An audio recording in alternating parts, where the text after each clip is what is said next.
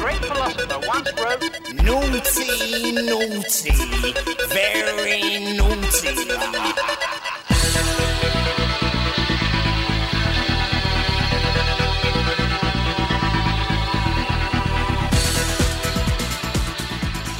Hello and welcome to the Massive Attack 2021 12 Days of a Christmas Carol to Ebenezer Boogaloo Day 4. Welcome, I am your host Mitch, and with me as always is my co-host Joe. How are you? Hello Mitch, I'm very well. Excellent.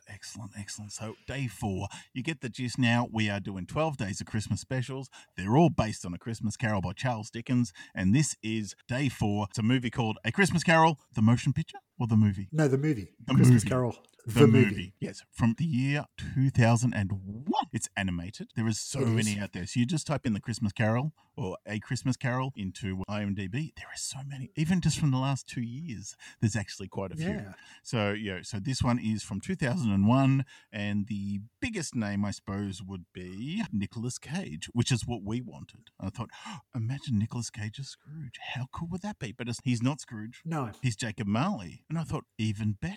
Because, I mean, remember the Jeremy Sim one from what you did years ago where... Alistair Sim, not Jeremy Sim. Who's Jeremy Sim? He was in Chances, wasn't he? Got his bum out alive. He was. Yeah. Anyway, Alistair Sim. Wasn't that Marley where he was a bit nuts, like screaming and ranting and raving? And I thought, this could be perfect Cage. I was so hoping that the ghost would come in and go, how did it get burned?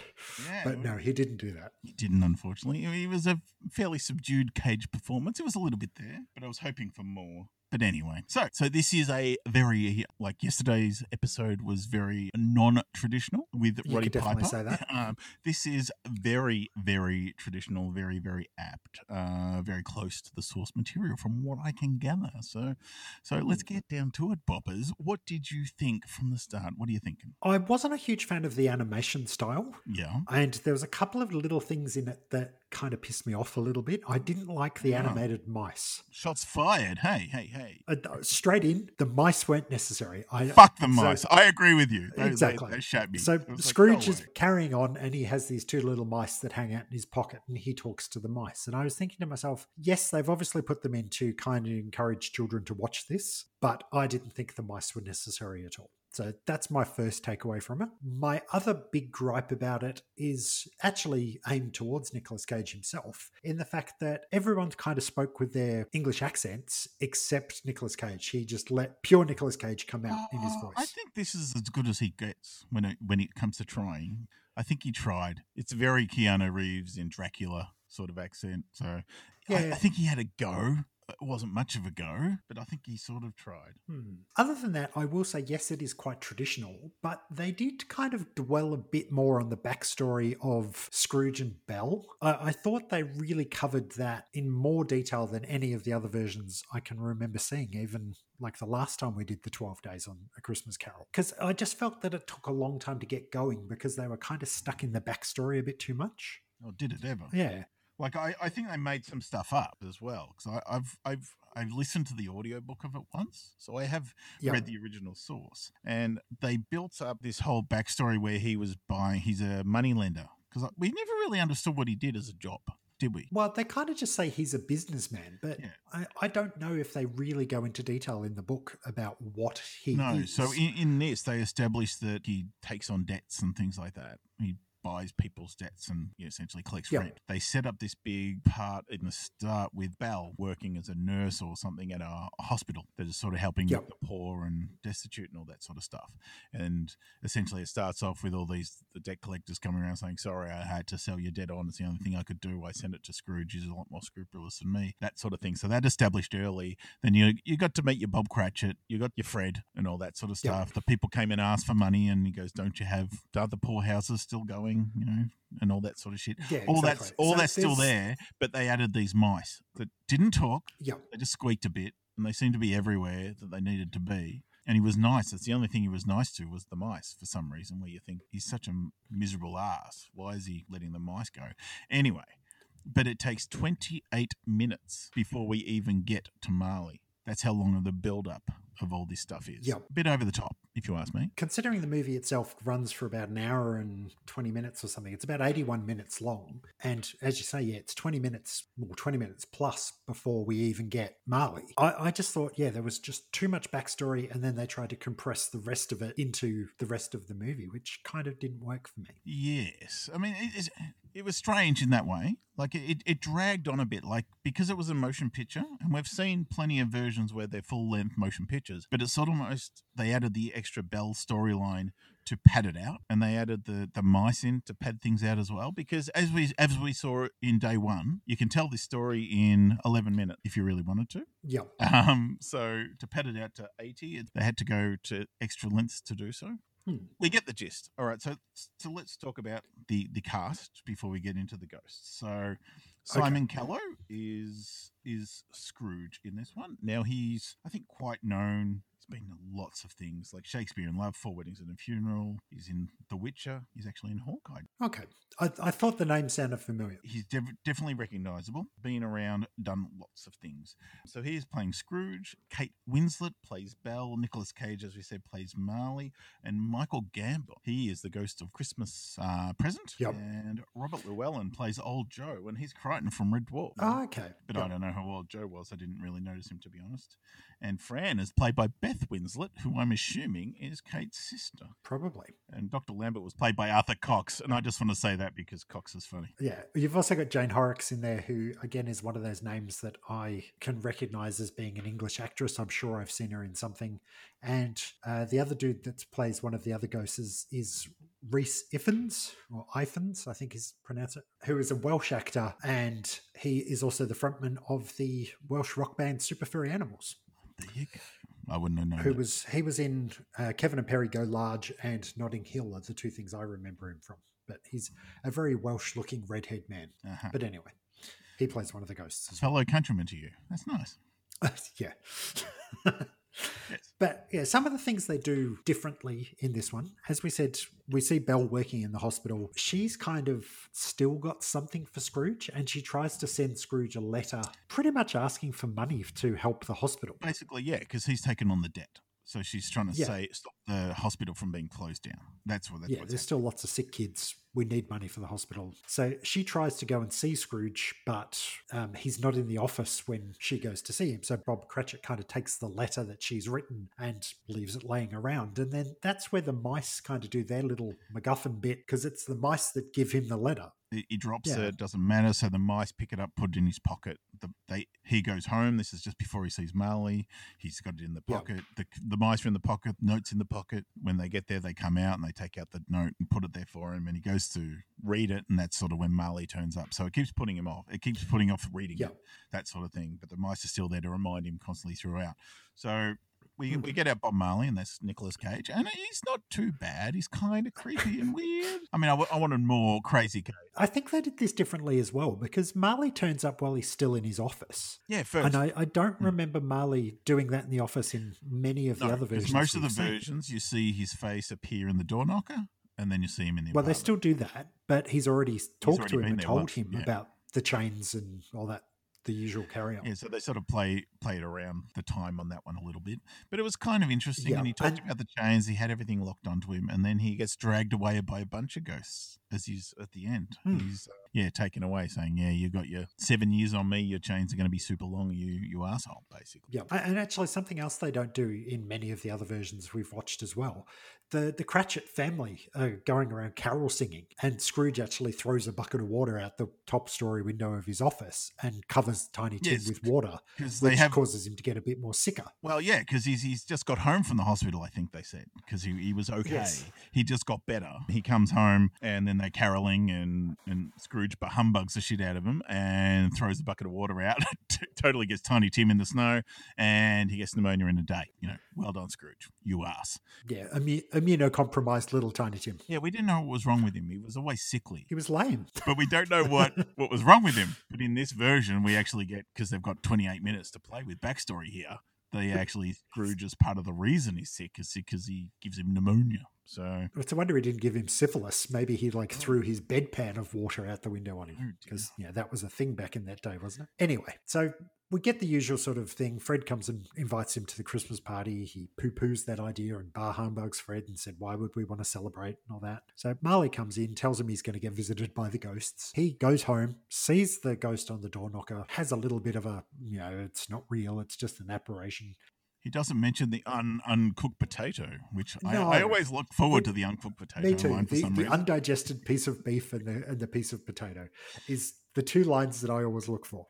But we don't get that in this version, unfortunately. So Scrooge goes to bed. In comes the ghost of Christmas past, who takes him back to his youth, same as you would in any other story. Now, this is a good version of the ghost. Now, as we've said in the story, in a lot of the older movies, you cannot portray it the way it's portrayed in the book, and that is it has an ethereal form that is constantly changing. So it's getting old and young and all this sort of stuff. So in this version, it looks very female, which is rare, and it is getting older and younger. It is aging in motion, which is pretty cool. It is creepy at one bit because he sort of fobs the ghost off at one point, goes to bed, and it comes up from behind the bed screeching as this old lady. And it's like, that's kind of creepy. That's kind of cool. I like that one. Yeah. And yeah, they show as a child at school, but something I didn't see in a couple of the other versions as well. They kind of make it look like his parents are going to come and collect him for Christmas holidays, but they don't. No, that's the story. Yeah. The story is he's there because the parent, essentially dad, I think the mum died in childbirth, so he remarried. So he's sort of fobbed off as the son, put off to school. And so the ghost takes him back to his school and he does the whole recognizes the boys from school. Yep. And there's a nice transition. Like you didn't like the animation. I know what you mean. It's not the cleanest. It's not Disney clean. No. But there was transitions as it's flying away. So you're seeing a street and then all of a sudden it becomes spring. It was winter and snowy and then it transitions as it flies over through London and then out to the school. And I thought that was kind of nice. Like it wasn't as clean and nice as it could be, but at least they tried. They went to an effort. Yeah, so that's always been in the story where it's sort of like he's stuck at home. Everyone else is going home for Christmas, but he's the one who's stuck at school because the dad doesn't want him. But in this version, Fran brings him back home. Like Fran goes and collects him and goes, oh, your dad wants to see you for Christmas sort of thing. And we think, oh, maybe they're going to have a happy family reunion. But it turns out that his dad just wants to take him out of school to give him a job. Yeah. Because he's organised the job with Fezziwig. But then as it turns out, his dad sort of says, well, you can send me half your wages every week from your new employment to pay back your schooling. I don't remember that much detail. Yeah. In any other story going into that much detail. It's just sort of very quick saying your dad's this, he doesn't want you, he's organised that. Not only do we get an arsehole kid saying no one loves you, you're stuck here at school. What a prick. And then they get to see his dad, and his dad's like, you're a pain, you're a shit, you're a petulant child, you're a wild thing with no value, is I think the term he said. Yeah. And basically, I've organised the job, you'll be fine, you've actually done well at school, you're going to work for Fezziwig, and you're going to send half your wages back to me. Thanks a lot. Ass. So we get that. And that's when he does the whole Fezziwig thing. He has the whole ball, he said, well, it's Christmas, move the desks away, we're going to have a party and all that sort of shit. We get that jovial fun, but that's really quick considering everything else is so dragged out. And they put a lot of emphasis on the other stuff, but they gloss over that whole ball. Yeah, but he met Belle here and they fell in love and they do really quickly, but then he kept talking about his dad drank. Because the whole thing with Belle is he fell in love with this woman, but she was poor. Her dad was a coachman and he drank. And then we get the whole story played out that, they were going to get married, but it was his father basically wouldn't allow the marriage because she was too poor, as opposed to him asking for the prenup kind of thing. But they do show the contract, I think. Oh, they get that far? That's right. She calls it off. He gives her a contract. Yeah. And then, I release you. Does the whole, yes. Yeah, there's more to life than money, off you go sort of thing. And then that's when Scrooge kind of spirals into his Scroogeness that we all love and are familiar with. And the not beautiful thing, but the good thing about this one is only in the Disney's A Christmas Carol with Jim Carrey, that one, did the Ghost of Christmas Past have the snuffer, because it's meant to be like a light, almost like a candle. Yeah. That's why it's changing shape the whole time. And it's carrying a snuffer, the thing that you put candles out with, that sort of thing. A giant one of those. And that's what it's meant to be carrying the whole time. And at the end, when he's finished, he gets angry seeing all these things in the past, saying, don't show me this, I don't want to see anymore. He grabs the snuffer and snuffs her out. She actually snuffs herself out in this one. And that's the end of it. Yep. And that's when we get the end of the Ghost of Christmas Past. Yes. And then the Ghost of Christmas Present rocks up and You're right. He is pretty much Dumbledore. He's big, bumbling, lots of hair. And it's voiced by Michael Gambon, so it's Dumbledore. You can't help but notice. That's all I thought about the whole time. It's like, yep, tell Harry to do something. Come on. Yeah, I kind of think they went over this one quite quickly as well. We didn't see Ignorance and Want. No. They weren't part of the story at all. What I think they did do well, though, is he did the whole taking them to see Fred and the Cratchits and showing them that Tiny Tim's got pneumonia. And they actually made a line that isn't in a lot of the versions, but early on in the piece, when the people come to try and get a donation from Scrooge, he makes reference to the fact that why don't the poor people just die, because that would clear up some of the surplus population. And when the ghost mentions that Tiny Tim's probably going to die from his pneumonia, he turns around to Scrooge and says, well, didn't you say the poor are better off dead? And uses his own words against him about, the surplus population sort of thing. And similar to how in that Disney one we watched the Mickey Mouse Christmas Carol back the first time we did this, I thought it was pretty brutal the way they showed the gravestone of Tiny Tim with the crutch leaning against it. And then the crutch just kind of fell over. Yeah. And I thought, well, that's really is a metaphor for the fact that Tiny Tim's going to kick the bucket. Yeah. So I liked that part. There was a weird bit too when he says, grab my robe, which sounds very dodgy sometimes, but I'm going to say that to people and see if they'll come with me. He does another flying montage. And it says, hold tenaciously to my buttocks. That's Powdered Toast Man. They're flying through London, they're doing bit, and you get a weird animation style where it's almost still images morphing into each other, and they're going through London. There's two people fighting to get turkeys from a butcher, and then he waves the horn. It's actually an actual horn, not his horn. That would be weird. His horn over the people, and they become all friendly all of a sudden. And it's like, oh, no, it's okay, everyone. After you kind of thing. And then they fly over a boat, and the people are sitting there morose, and then he waves the horn over them and makes them happy. So it's a weird, it's like, would they dwell on and then they condense other bits? It's a strange mix compared to other versions, that's for sure. So we get that. They go see Fred's party as per normal.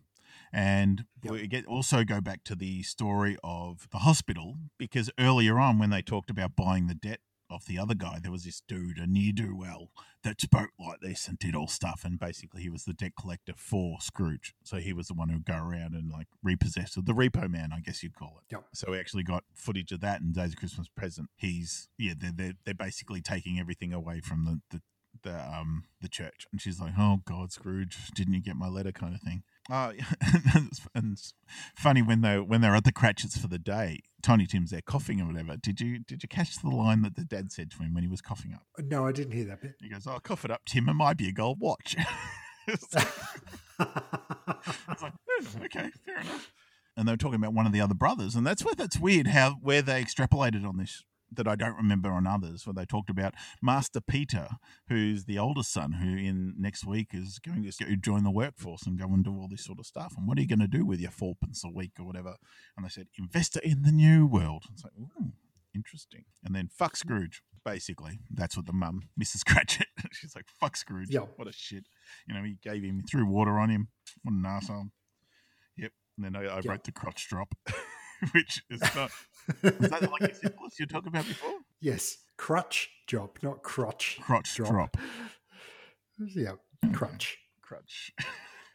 So, yeah. And yeah, I think I might have got that bit wrong. It's the Ghost of Christmas Yet to Come that shows him the crotch drop.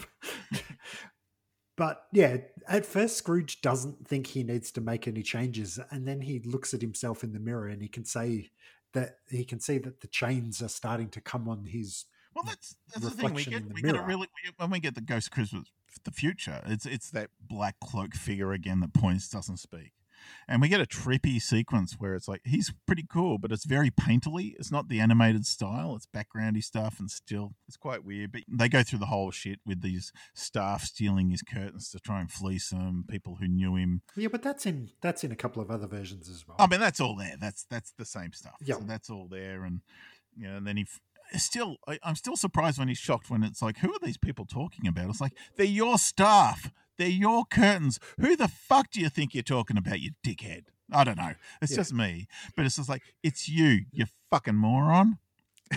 So the embroidered ES on the curtains doesn't give it away. Yeah. And then, then he finally sees the tombstone. It's like, fuck, it's me. oh shit.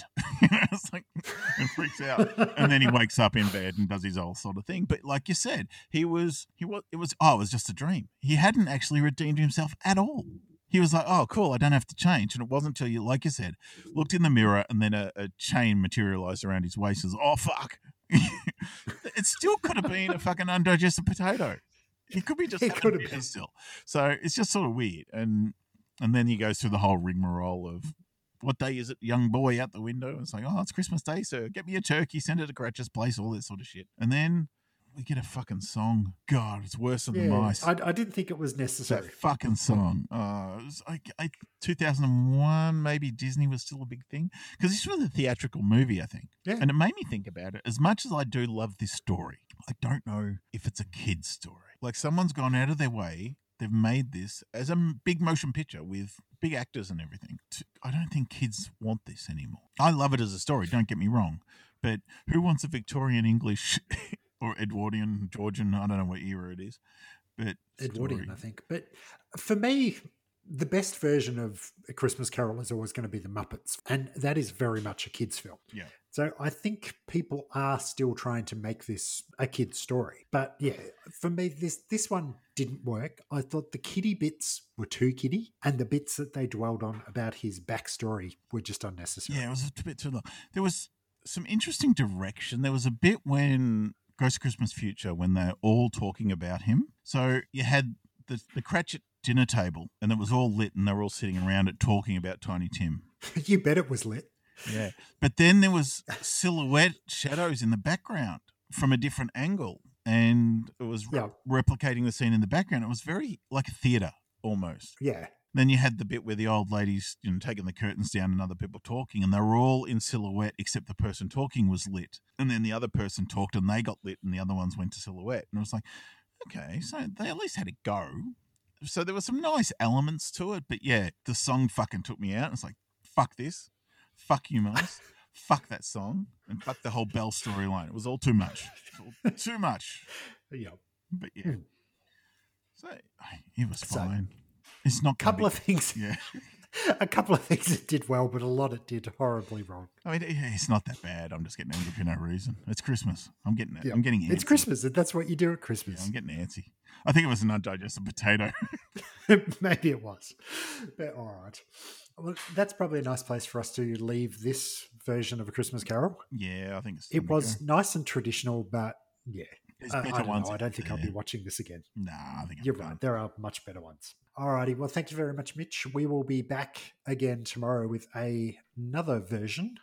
And I think tomorrow we're going to come back and we're going to watch a TV episode that is based on A Christmas Carol. Not a rather than natural interpretation. Telling of, A Christmas Carol. All right. Yeah. Well, you go off and enjoy the season, people, and I will be back tomorrow.